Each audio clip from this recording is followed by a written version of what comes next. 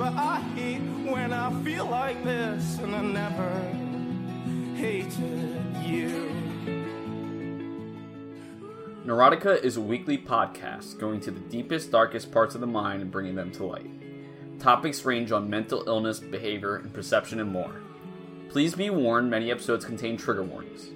If you ever have thoughts of suicide, please call the suicide hotline at 1-800-273-8255.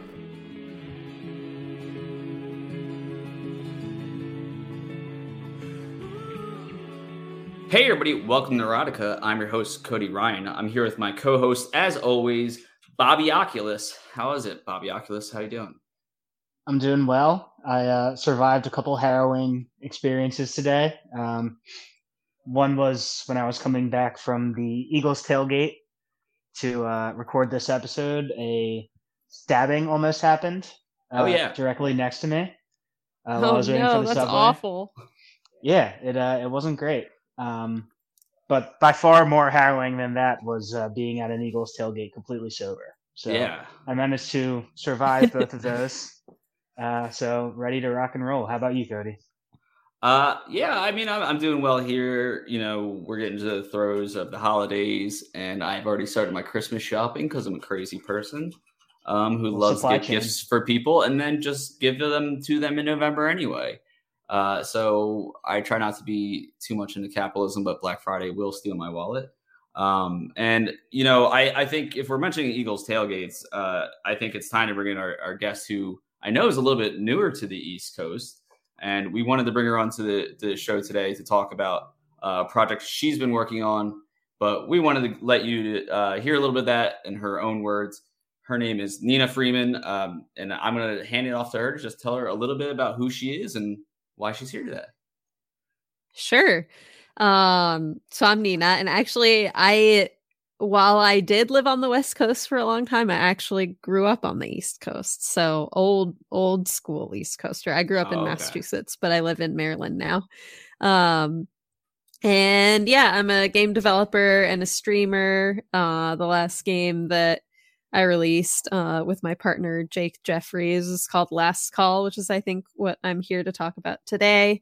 And that's a narrative game about my experience with domestic abuse. It's a game that it's sort of like a first person exploration game that integrates voice, like microphone audio. And prior to that, my focus has always been on narrative games, exploration games. So I worked at Fulbright for a long time on their game Tacoma, where I was a level designer. So that's part of my background. And then also I worked on Sybil and How Do You Do It, which are two of the more known games I've worked on, which were with myself and some friends of mine. And those are games that are drawing on my life. So semi-autobiographical games or personal games. And yeah, that's the kind of work I do. Personal narrative, sometimes 3D, sometimes 2D games, sort of a big variety of stuff. Yeah. And, you know, I was looking into kind of your resume, as they say today, but I did get a chance to play Last Call. And the way that I found you, you know, was through streaming. And it's funny because it's kind of a couple degrees of separation and how, you know, it led my journey a little bit too, but I remember I saw you through Mary Kish. Oh, cool. And Mary was always the person who was playing Resident Evil's games, you know, Resident Kanini. And I was so afraid as a kid of playing those games. So I watched her, and then obviously you were on a few of those. And I remember before I even knew you were a game developer, I did feel like as a streamer, you were kind of more of what I was looking for, you know, as somebody who was more aligned to my politics and the way that I talk and things like that, and being respectful. And I really saw that shining through in your game. That, you know, even with the, you know, such darkness with it, there's still those moments where you're looking at, you know, a copy of Pokemon Snap and things like that. So that was like my number one question right away, was because I remember I would see Snap and I get excited, and then I would see, you know, the note. And we'll talk about the note a little bit more as we get into the game. But, you know, for me, I've just been so curious, like, and we can talk a little bit more about, some of the particular content warnings that go into it. But, just finding that dark and light, like how you're able to balance it, because that's a lot of what we try to do on this show. Mm-hmm. Mm-hmm. So do you mean like what is it like to work on a game when it's about something super serious? Like, how do you keep it doable? Is that what you mean? I guess it's like, because you do have a clear vision of this, event that went and occurred in your life. It's kind of autobiographical, as you said. Mm-hmm. And you have to acknowledge, even in this dark, event, there were still good things that happened around it. And some of those might just be, things that were in your life that were material, or they may be other moments and things like that. Mm-hmm. So do you feel like there was like any kind of like, block to your focus, knowing that you kind of had to try to mix these two things together at all? Yeah. So for games that I've worked on that are drawing on my personal life, like Last Call, I try to take a story that, I really experienced, that I feel like is something that I want to express using a game, that I feel like has sort of a core concept or a core conceit that would make sense explored through the medium. And one of the things I really like about games is that you can, present a story in a non-linear way, and you can present a story that you can basically use something like environmental storytelling to tell a story. So show someone a space that they can then learn the story from based on inferring connections between different objects, for example. So like, you see in Last Call, if people listening haven't played it, basically you're exploring my apartment. It's in a state of being packed up to move. So there's like all my shits in boxes all over the place, and you're like sealing up the boxes and packing them. And you find little pieces of a poem scattered throughout the boxes that talk about the story of domestic abuse that I experienced. So when you find like the box with like my games in it, that's something that I think that I really put there to sort of build up this image of who I am as a person. Because, I'm not just the story of domestic abuse, right? Like I also have all of my hobbies and my things and my interests. And those are all things that fill the space where I experience these horrible things. And that is like a really important aspect of telling a story, with about a person, or, it's about me, but really I'm the character in the game, right? So I'll say the character so that the character has some nuance and like feels like a real person, because real people have things around them, right? Like we have stuff and we have interests. So it's important to me when doing a character portrait like that to show the player what that character is really like, hopefully through their living space or wherever the game takes place, through the details of what they would have around. So that was sort of my goal with that part of it. Yeah, and that was something that I really liked about the game. And what it reminded me of was a couple of years ago, I was listening to a podcast with Stephen Hyden, who's a music writer. And it was every episode was about a Bruce Springsteen album. And he had on back-to-back Julian Baker and Phoebe Bridgers, who at the time, this was before Phoebe was like what Phoebe is now. But at the time, I mostly knew them as like these girls that made really sad music that made you cry.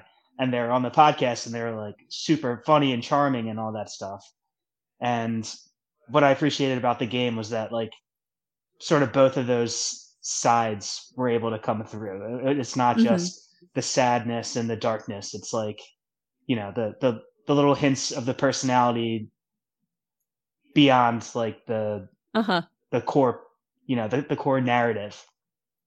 Yeah. And that's really important to me, because I think typically when you see depictions of like, especially women domestic violence victims, which of course not all domestic violence victims are women.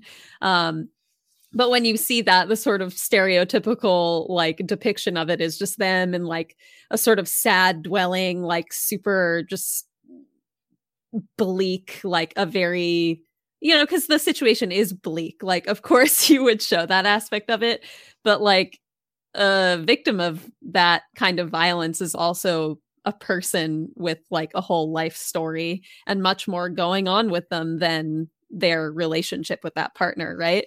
And I always feel like oh, when I see these stories, like I want to know more about that person. Like I don't know. It just doesn't feel fair to show a victim of this kind of violence as just like what they are in that situation. Like you should show their humanity as well. Because like as a victim myself, I want to see that. Like I see, you know, these stories and I'm like, oh, it just feels like trauma porn most of the time. And like, I want to just like learn about these people and try to connect with them and relate to them and like have their story resonate with me as a fellow victim. So I sort of like put this game out there as, you know, my expression of how I would like to see this kind of story depicted in the future also.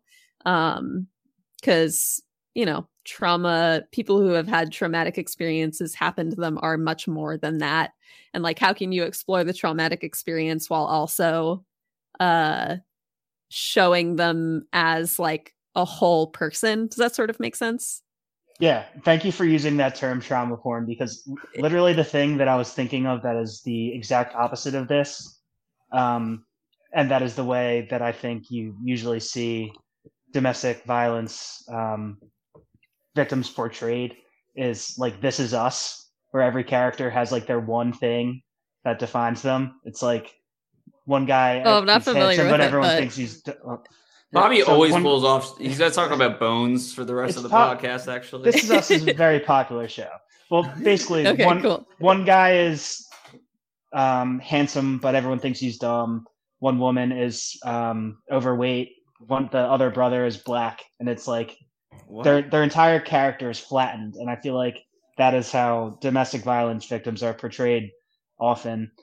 Maybe with good intentions of showing how bad it is, but yeah, the fact that the game shows the character, whatever you want to say, as like a 3-dimensional person, where this is it's an important aspect of your life, but it is not your entire being, or like you're not defined by one characteristic. Yeah, exactly. And part of it was really inspired by me feeling like, you know, I'm on social media a lot and whatever, like as I sort of have to be, because I, you know, stream on Twitch for a living. Social media is like a pretty important part of that for me. And there's always, you know, some new horror story of someone getting abused or having something traumatic happen to them. And I'm always happy that people feel like they can go to social media and share those stories and like get them off their shoulders, and just like, you know, it's healthy to be able to express yourself in that way. But sometimes it feels like the way we engage with those stories, as good as it is for the person who is sharing their story of trauma, the rest of us are sort of just consuming it passively. And like, if it's someone I don't know, I'm like, okay, so now I know the story of their trauma, but like, do I really know this person? Like, I don't really, right? Like, I know that this horrible thing happened to them, but you know, they're also a person that is on the internet, and like they have an existence beyond that. And I was thinking about how weird it is, or like, yeah, it's just weird. I know so many people just through them sharing their stories of trauma on Twitter, but I don't know them, and I don't know much about them beyond that. And I had been thinking about that, and I was like, oh wow, maybe I'm like one of those people. Like, what would it be like to share my horror story, but with a little bit more of myself in it too? And, you know, not to obviously, like, people should share their story in whatever way they want. And that was like what I wanted to do for myself, because I felt like I wasn't getting that from other people right now. And I was like, oh, that would be something that would satisfy me to do. So I think that was also part of my motivation. Yeah, and you definitely don't have to talk to Bobby and I about Twitter and its need. Bobby, how did you meet your fiance again? With my now suspended Twitter account. Yes, his now suspended Twitter account. But I feel that because we know Philly Twitter, as we call it, is a little bit closer than some cities, and we kind of built a family around that. And I can kind of understand, like, we express things differently than friends usually even express things to each other, because we might be constantly reading about each other's lives in ways other friends don't. But that's one of those things that made me really intrigued in this game was the other side of things, because obviously you're talking about a very true story in your experience with it, but there was something about the game that made it unique, and I thought made it beautiful. And I thought maybe you could talk about that a little bit and why you think the game should be played specifically this way. And I think you know what I'm talking about. Yeah, with the microphone. Yeah, that's true. So I guess to build on what I was just saying, the game was partially inspired by, reacting to how on social media we have all this, like, we see people's trauma, but we don't really get to know much about them beyond that. And then there's another layer to that, which is I read someone's TwitLonger of the abuse they endured, but I don't get to, like, I can at them or like their tweet or whatever, or like share it, but that feels very impersonal. And when I posted originally about the story that is depicted in the game, I did originally like write about it on Twitter and you know, told people about it publicly. And I remember people responding to it and like liking it or whatever. And I was like, wow, what a weird feeling. Like, people are liking this tweet about, like, you know, how I got almost murdered. And, you know, of course I put the tweet up there, so I should expect that that's how people would respond. But when it was actually happening, I felt kind of weird about it. So I was like, wow, these are just a lot of people I don't really know. And I don't know what they really think of my story. They're responding using the tools the platform gives them. So like, there's nothing bad about it. It was just, it gave me a weird feeling of like emptiness or something. Like, I wasn't getting the connection that I was seeking by writing about it. I wanted to feel like, you know, people were really hearing me tell the story and like believing me and engaging with it. But there's no way to really get that from Twitter. Like, unless you go get on a call with someone, at least for me, I'm sure other people have different feelings on that. But when I started thinking about that, it made me want to think of a way to make this game involve other people's like active engagement with my story. So that's how Jake and I ended up integrating the microphone. So in the game, when you read the bits of poem that I wrote about my domestic violence situation, you can respond to those poems verbally by saying, I believe you, or tell me more, or I follow. There's like a selection of phrases you can say. And that was totally inspired by my desire to know that people are like actually listening to my story and like engaging with it, thinking about it actively and responding to it rather than just passively consuming it. So yeah, that's where the microphone mechanic came from.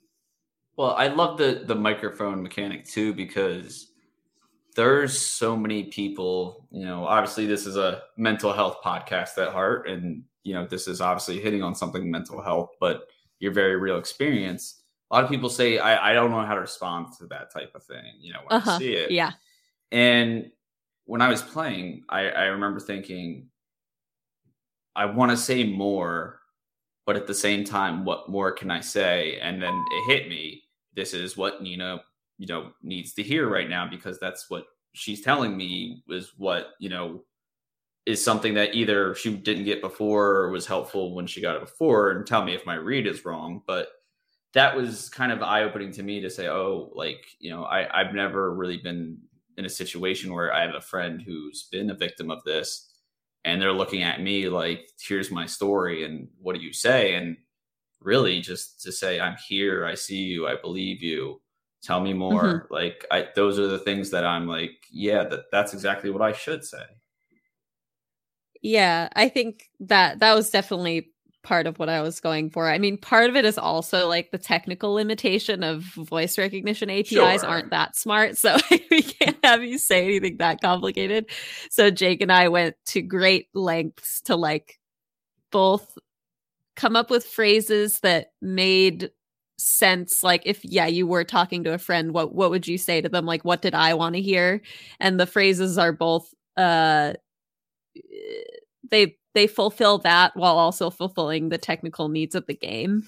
I mean, that's another challenge of game design. Like, there's certain things you just can't do. Like, I couldn't let the player just say whatever they want into their microphone, or like, how would the game even respond to that? It's just like, maybe there's a way to do that, but there are technical limitations. So, Yeah, and I think a lot of my favorite and most fun ideas that I have as a game designer come from working within constraints. So I'm glad that it managed to work out, and the constraint produced a result that also represents something that was true in the story, which is that, yeah, I want people to believe me. I want them to acknowledge me without like, they don't need to have an opinion about my situation. Like, I just want them to listen.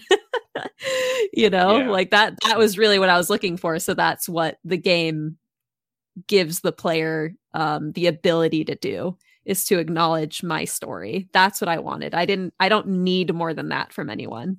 And especially from strangers who really don't owe me anything anyway. So like, it's the bare minimum, but it is something I really wanted.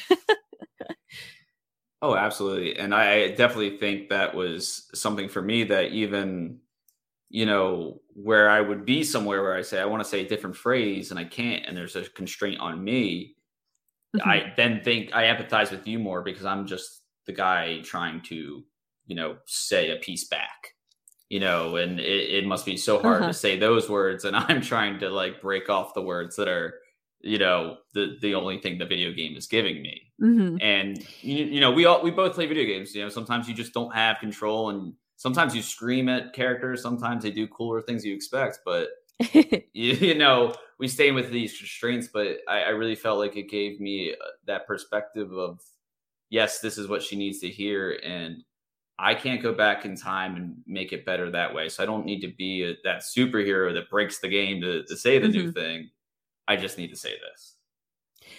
Yeah. And part of the power of like choices, like dialogue choices in games, for example, like in this game, you read the part of the poem, it tells you part of my story. And then you have the option of, I think there's like 5, usually 2 of them are like, I believe you, or tell me more. Those are the 2 of the choices, for example.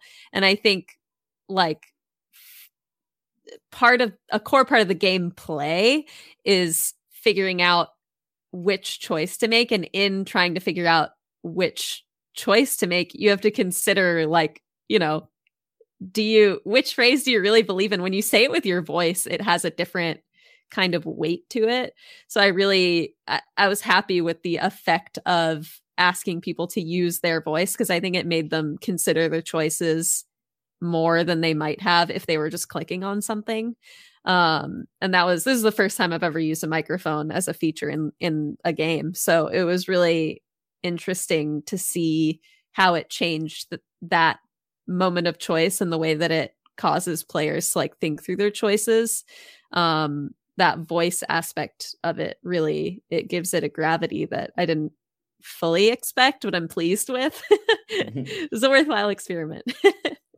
And I didn't get a chance to play the game, but I did watch your playthrough that you have up on YouTube. So I have some questions about the mechanics of the game. The first you mentioned experiencing the story in a non-linear fashion. I was wondering while I was watching it whether each part of the poem is tied to a specific box, or if they sort of come in the same order every time you play through. So the poem itself is totally linear. It's written like a poem, with a set order to the stanzas.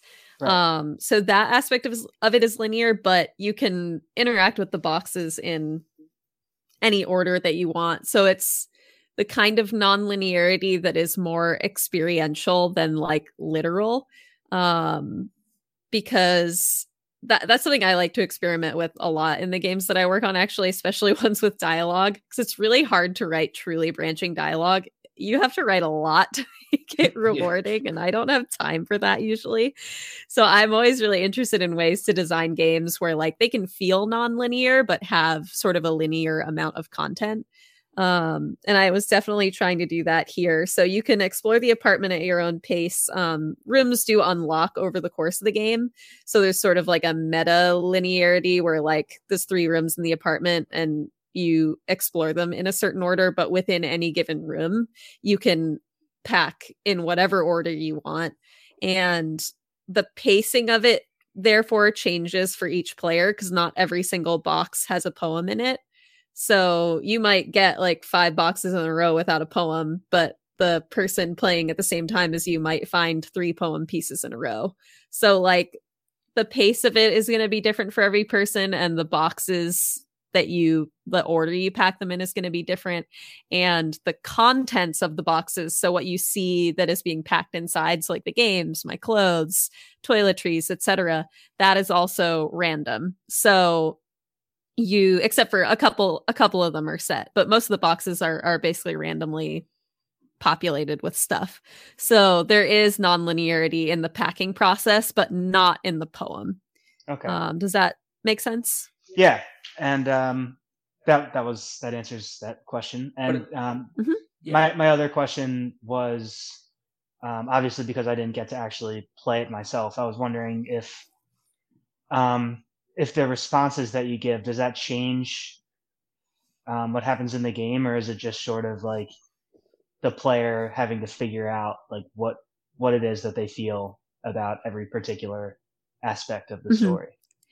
Yeah, the intent is totally the latter, where, you choose what you say based on, what you're feeling in that moment. It's not changing the game at all.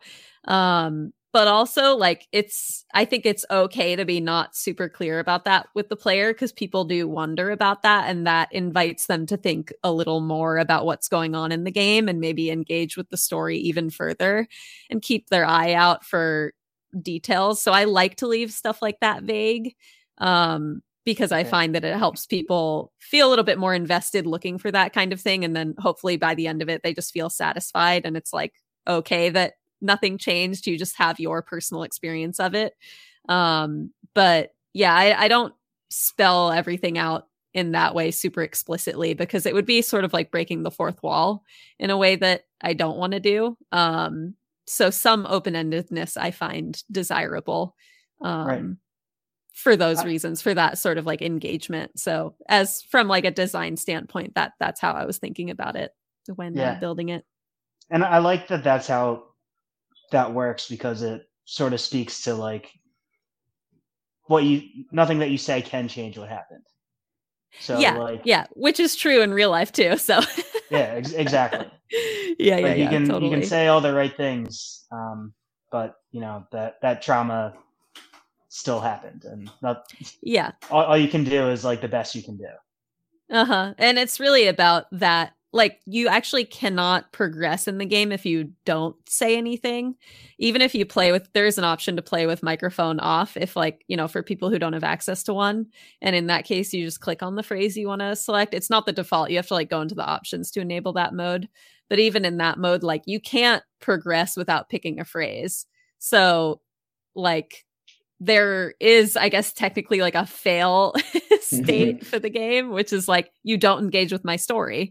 And like, since that's what the game is about, that's really the only quote fail state, is not responding to me. And it was important to me to make that be true in the game, because the whole point of it is to prompt the player to have a conversation with me about the story and to not consume it passively. So yeah, that's why it's designed in that way, for sure. Yeah, and I kind of had another question related to the pacing, because you brought up something that Bobby and I talked about right beforehand, and obviously this was a little different for both of us, as I played and he watched a playthrough. But the boxes not always having a note in them. As the game first starts, yeah, you just want to keep reading the notes. It's exciting. You get a box that's empty. You're like, oh, it's just a box. But as the game went on, I felt, that kind of sinking feeling in my stomach when I saw one of the notes. And, you get two boxes in a row, and it feels worse. And I wonder, was that based on any kind of, uncertainty in your life at the time, not knowing when these events would happen? Was there a particular reason why you picked that pacing? That could be kind of different for everybody. Right. So the reason there are boxes that don't have poems in them is basically to give the player time to think about what is going on in the poem, to give them like a little bit of breathing room. Okay. Because it is a lot to process, because the poem in the game, I won't say any of it out loud because it's just a lot. You can watch the video or play the game to read the specifics, but it has graphic descriptions of like some of the violence that I experienced. And it, it's not always only that. There are other parts of the poem that are actually on the happier side because it was like good parts of the relationship. So it has a mix of things, and that's a lot for anyone to process, especially the more violent parts. I think are like hard for people it's hard to read that and then just like keep going.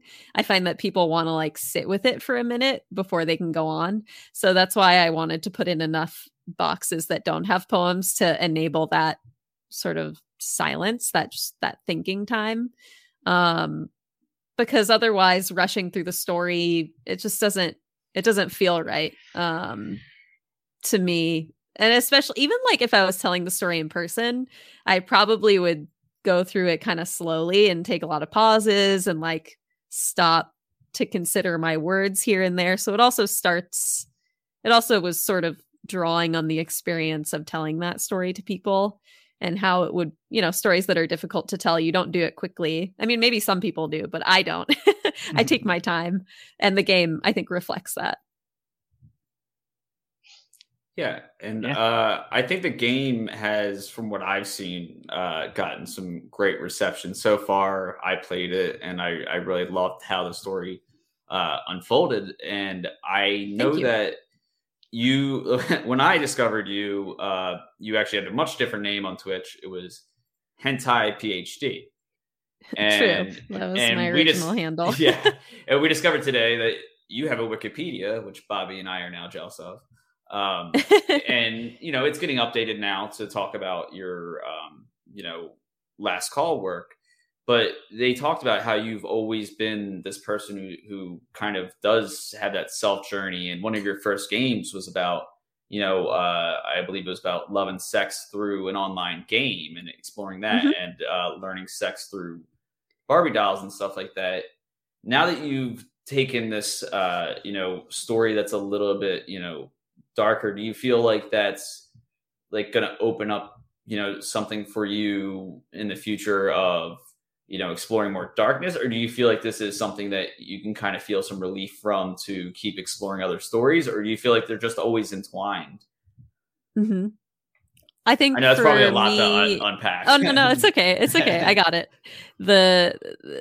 As far as like the body of games that I've worked on, which, by the way, I never really work alone. I always work with different groups of people, usually friends, and I've worked with many different teams over the years. So shout outs to all of them for supporting me.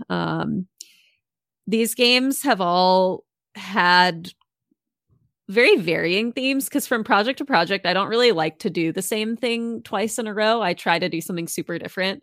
So like, one of the games I worked on was called Bum Rush. It's like I forget how many players, 12-player racing game where you try to race around a town and take home as many dates as possible and like be the one to take home the most dates. So if you like bring home 6 people, you win or whatever. And it's like a really silly, like funny game about like poly dating or whatever. It's just like an action game. It's just silly. So that's one. And then Sybil is a game that I worked on prior to that, really shortly prior to that, that is, you mentioned it, about an online relationship I had that ended miserably. It's actually sort of a sad game. So like those two games are super different tonally. And I've always been that type of creator where I try to keep it fresh for myself by being open to do things that are both super lighthearted or really intense, and going back and forth with each project.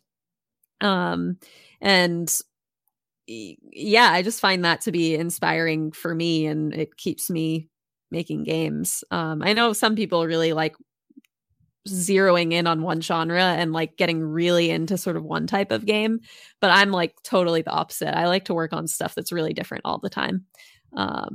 So yeah, it's been all over the place.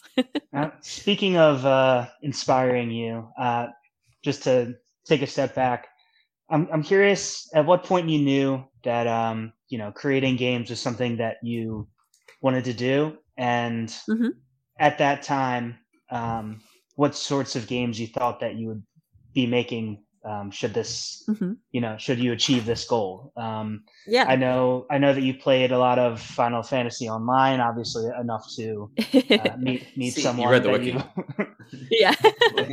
Yeah, well, it's true. But obviously you'd have to probably play a decent amount to meet someone that you would, meet up with in the real world. See, Bobby's not good at picking up people on Final Fantasy Online, and then he would lose Bum Rush. That's the problem.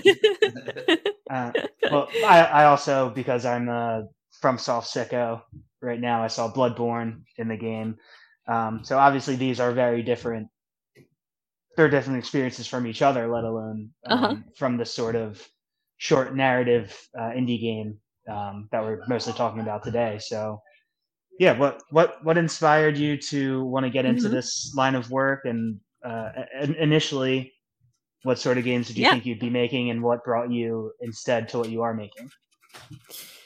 I actually started making games, I guess, sort of shortly after I graduated undergrad. So when I was an undergraduate, I was studying at Pace University doing English literature. I was a poetry person in college, and that's what I thought I was going to do. And I was like, working on that, whatever. That's how I learned a lot about writing sort of personal work, because a lot of the poets that I really enjoyed wrote about their lives primarily in their work, and I always found that really inspiring. So that's sort of where I came from narratively. Definitely drawing a lot on that the time studying poetry. But I also always was into games. I obviously played Final Fantasy XI for many years, which is what Sybil is based on. And I'd always just been into games ever since I was a kid. And every game designer says this. And so, of course, but later, I finished school and I didn't know what I wanted to do. I was like, I love poetry, but I don't know what job I want. And then I was just working whatever jobs to survive in New York City because it's expensive as hell. And I ended up just falling in with a group of friends who were making games, and I felt really inspired watching them work on stuff. And I would be writing my poetry and like looking over their shoulder at whatever they were working on, being like, wow, how does that work? And eventually that led to me going to game jams with them and being like, can I help? Like, I can code a little. And it was just all game development from there. I started going to game jams and just didn't stop. And I think How Do You Do It is one of the earlier ones you mentioned, where it's about how I would make my Barbies like play act sex when I was a kid, because I didn't know how sex worked. So I like tried to figure it out using Barbie dolls. That was like one of the first games I ever worked on at a game jam with my friends and my partner at the time, who I made many games with. And I just sort of fell into it as a social thing at first, and then it became a career because I loved it. And I had always loved online games, but also big Final Fantasy nerd growing up. So I'd always been into narrative, character-driven games and games with cool stories and lots of drama. And I sort of let that meld with my interest in personal writing from the poetry side of things. And I basically work on stuff that's, narrative, but small, like poems. So I think it's sort of the hybrid of my interests evolved into my career almost by mistake. Interesting. So now here I am. So, I mean, obviously I don't know many game developers. It's solidly at one now, even one half. So we don't know each other that well. But I guess I always assumed that anyone that got into it was, initially wanting to work on big AAA games like they played. So it's interesting to hear that from the very beginning, it was these like, more contained narrative stories. Yeah, I mean, when I was getting into making games, the cool, like, this was like after post Journey. Like, remember when Journey came out and that was a big deal because it was like a really huge game, but made by a small team, or not huge as in like hours, but it was a very popular game, but made by a small team. It was like Journey had come out and I loved that. And then there was, I think it was like Cart Life, Gone Home, and Kentucky Route Zero all came out around the same time, and Dysphoria. And these were all games that I found through my friends and just through the internet. And like those games really struck me. I found them to be super amazing. Before those games, though, I had only really played like AAA games like a Final Fantasy or whatever. Or, you know, my N64 growing up, Final Fantasies, you know, Saga, whatever, a lot of Japanese games, actually. That was always what I was really into.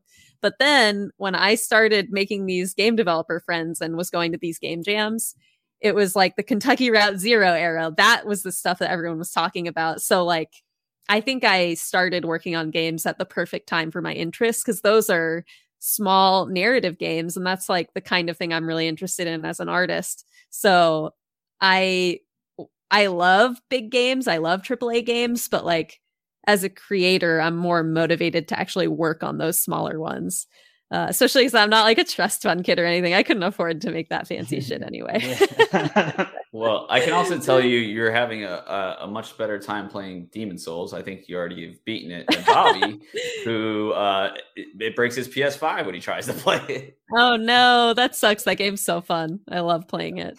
Yeah, well, I'm probably like hundreds of hours into DS2 and still have like a third of the game to go. So hundreds of hours. That'll happen. I beat that one. I honestly, I think I was like drunk one night and left it on, and so it now says like 500 hours, which is not true. Oh so yeah, I have no actual gauge of how long it's been, but it's been a lot. I'm really bad at it. Mm-hmm, mm-hmm. Really, you're really bad at DS2. I was really bad at DS1.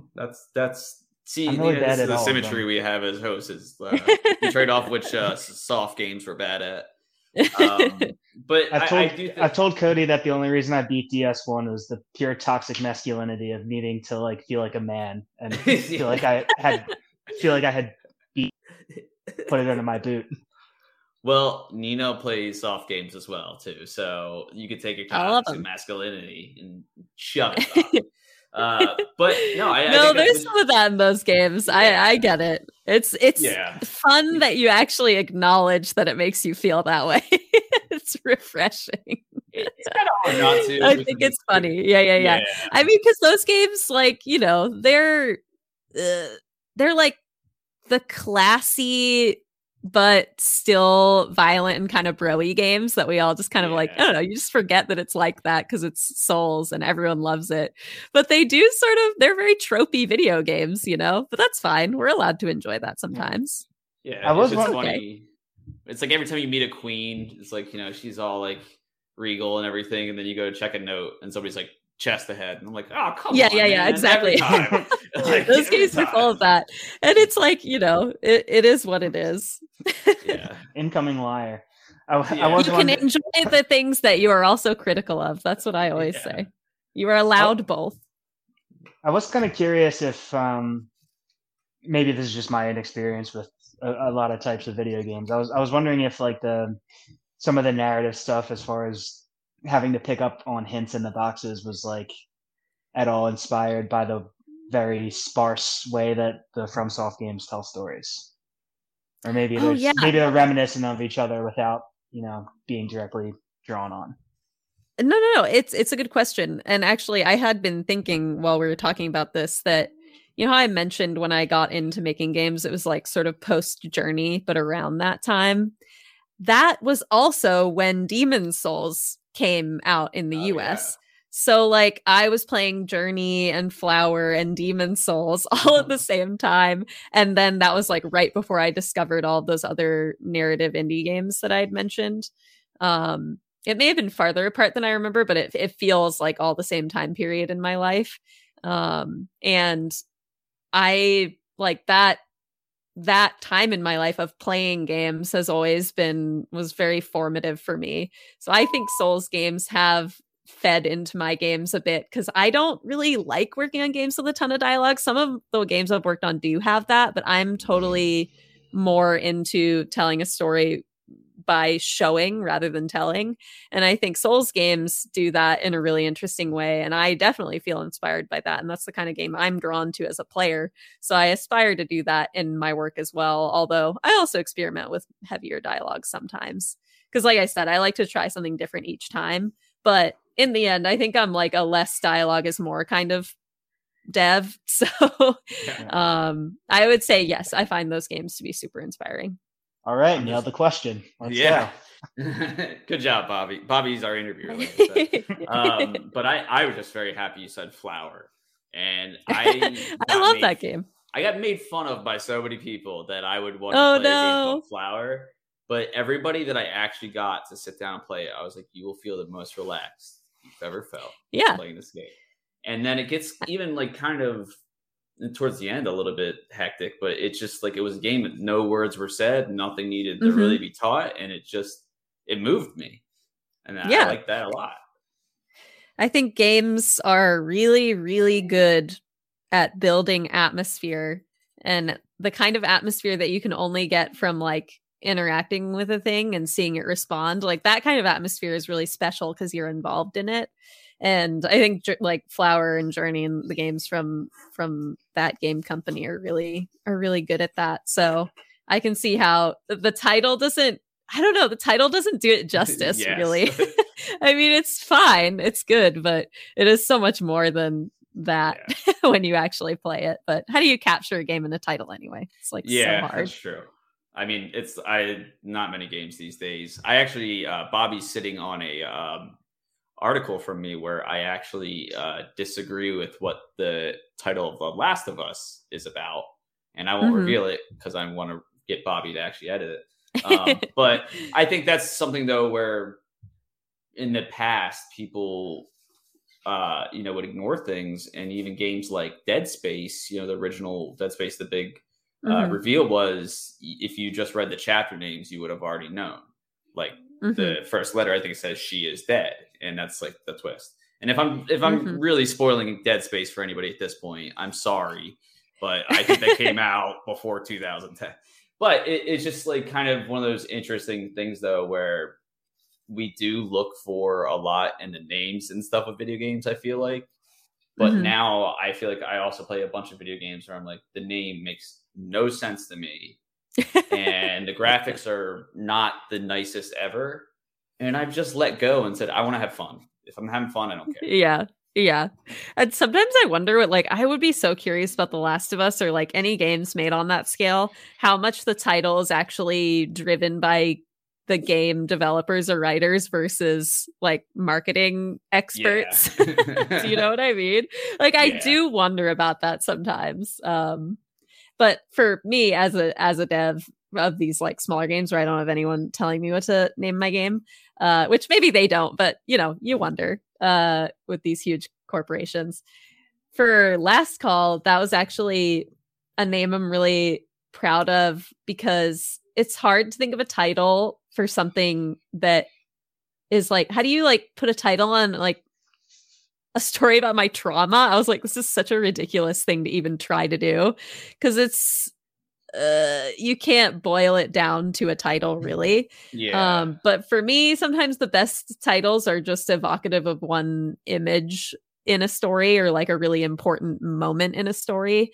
And for me, Last Call was drawing on that moment at the end where the poem gets to the bit where I'm like, after the really bad night happens, I end up at the local bar, like trying to get help from the guy closing up. And, Last Call is both about something that happens at a bar when it's closing and also at the end of the game, there is a last phone call I make. So it had sort of like a double meaning for me. And I was like, oh, I did it. I was really proud of that title. But it took me a long time to get there because it felt like such a ridiculous thing to ask myself to do. I was like, how do I title such like an ridiculous experience? So they're hard to come up with. Can't exactly call it My Struggle. Yeah, I can't call it that. That would just like it just doesn't work. And it also comes down to preference.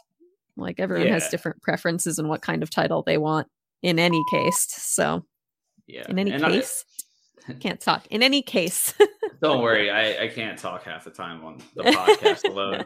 But one thing that definitely I wanted to ask about, because I can see we're taking a lot of your time here, and we really appreciate it. But your partner Jake, he's very supportive. I see him in your stream sometimes, giving very useful hints or very useless hints. But either way, you made this game with him, and obviously, you were sharing with him, a past relationship, which I know can be hard sometimes to do with your current partner.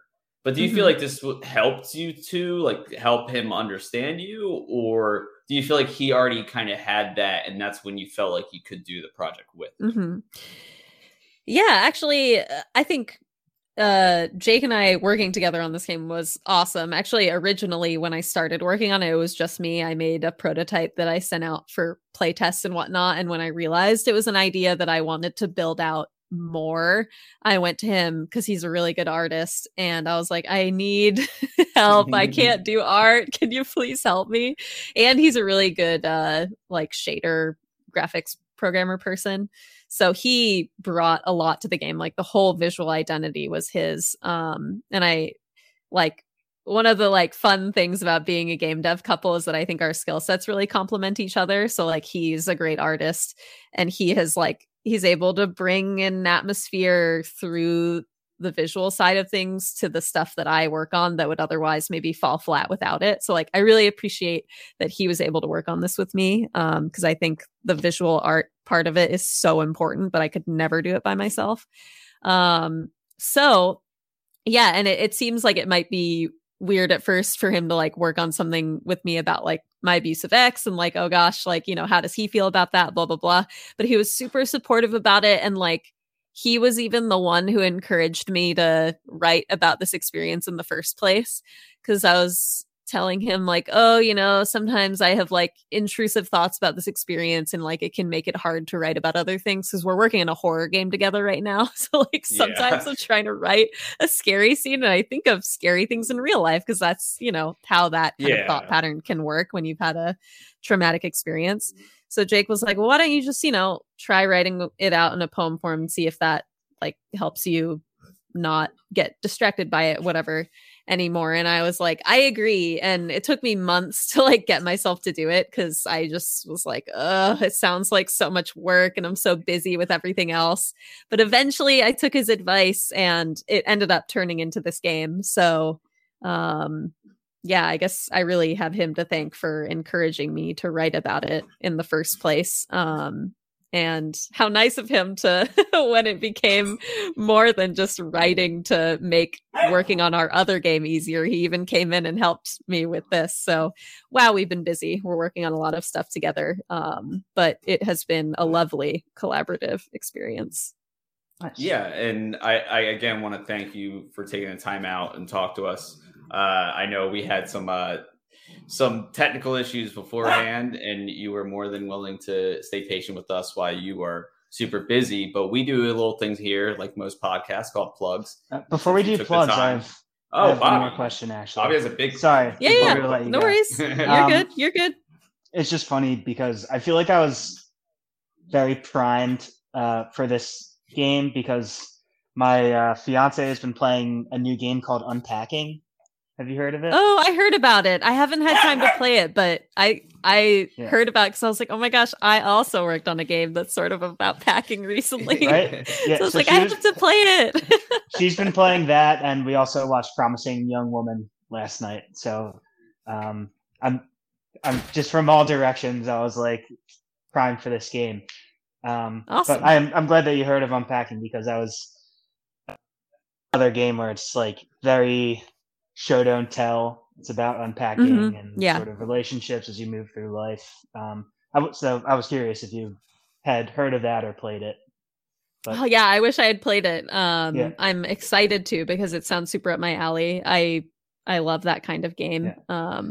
So yeah, good tip. Yeah. Cody had mentioned that flower like makes you feel relaxed, and is my fiance played through the whole game, and she was just like, it's so relaxing to unpack. And then she like saw someone talk about like the story of it, and she was like, I did not notice that at all, and immediately played it all the way through again. Yeah, and that's okay too, right? Because if it's it's a game about showing rather than telling. Like in the end, every player is going to come away with their own experience that's very much drawing on their own like life and like things that they pick on, like things that you pick up on in a game's story are going to be different from what I pick up on because we have different life Yeah. experiences. So like, of course that's going to happen. That's one of the challenges of making games that are about showing rather than telling. Because like, if you do want to get a specific point across, you have to like go to great lengths to make sure that players come away with it that aren't like, otherwise you just have to like literally spell it out in a sentence. But if you don't want to do that, it's really hard to like make one clear point. So that's like one of the interesting challenges of making a game like that. And I always am curious to see how different games deal with it. Yeah, it's a cool game because it works on the level of the story is you unpack, and then it also works narratively if you have your eye out for it. Would recommend. Cool. Yeah. Well, I mean, I think that is a good transition, though. What I wanted to talk about, plugs, is something we do here on the podcast. Not too surprising, but Nina, I know you from Twitch. Obviously, you have a new game called Last Call Out, but tell us everything you want the people to know. Sure. So Last Call is the game. It's up on itch.io.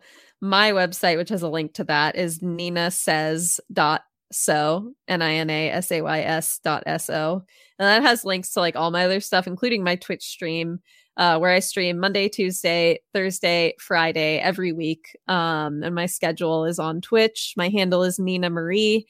And then finally, I'm on Twitter. I'm not like, I used to be so active on there, but I've been like distancing myself a little bit from it because it's just streaming all the time. Like that's a whole platform in and of itself. And I'm working on games with Jake, and it's just been a lot. But I do tweet whenever I go live. So if you are active on Twitter, that's one way to keep up with me. I'm Persicom Nina on there.